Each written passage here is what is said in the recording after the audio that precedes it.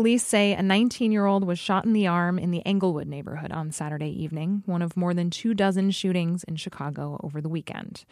As part of Every Other Hour, our series on gun violence, WBEZ is working to document not only the facts of shootings, but also their emotional weight. We sent Chicago poet Tara Betts out with a reporter to add her reflection on Saturday night's shooting to WBEZ's news coverage.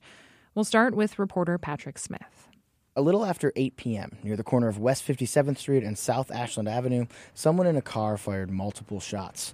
Neighbors said they fired into a group of teenagers who were outside playing. Man, one of these was wrong. Police are not naming the teenager because he is the victim of a crime. All I know is they was playing like they normally do all the time. They good kids. They not bad kids at all. They play all the time. Eugene Jones lives just a few doors down from the site of the shooting. He was outside when it happened. And next thing I know, I'm walking around the corner and I hear gunshots.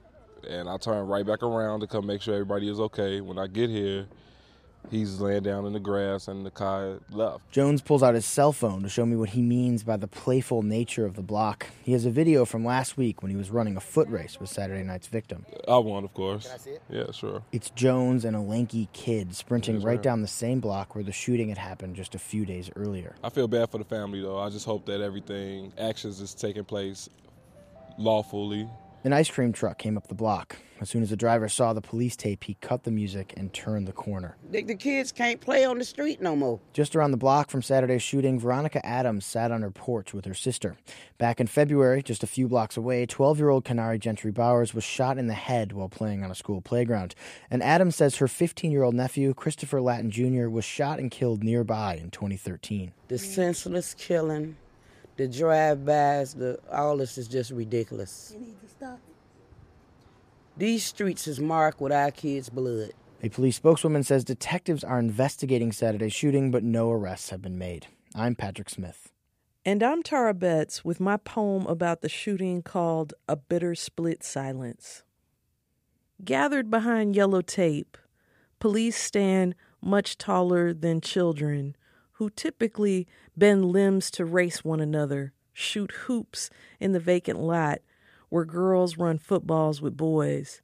Tonight is not that routine.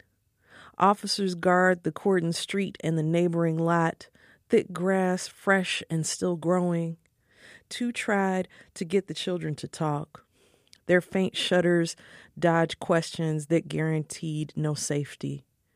Tonight, a young man in a foot race from days past failed to outpace the stone burrowing into his arm. But he lives. Miss Adams does not stutter. She points out overgrown lots where houses stood. No child is more special than another. Her nephew, Christopher Latin, lost at Stroger, same hospital, where a lean sprinter heals tonight. Again, the shooters go free. Yet these children waver.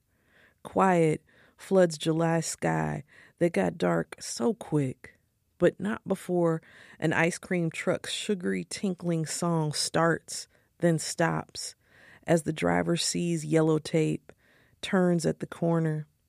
Kids running for frozen joys gone. No funerals are planned tonight. No one memorializes childhood or grass that bears witness.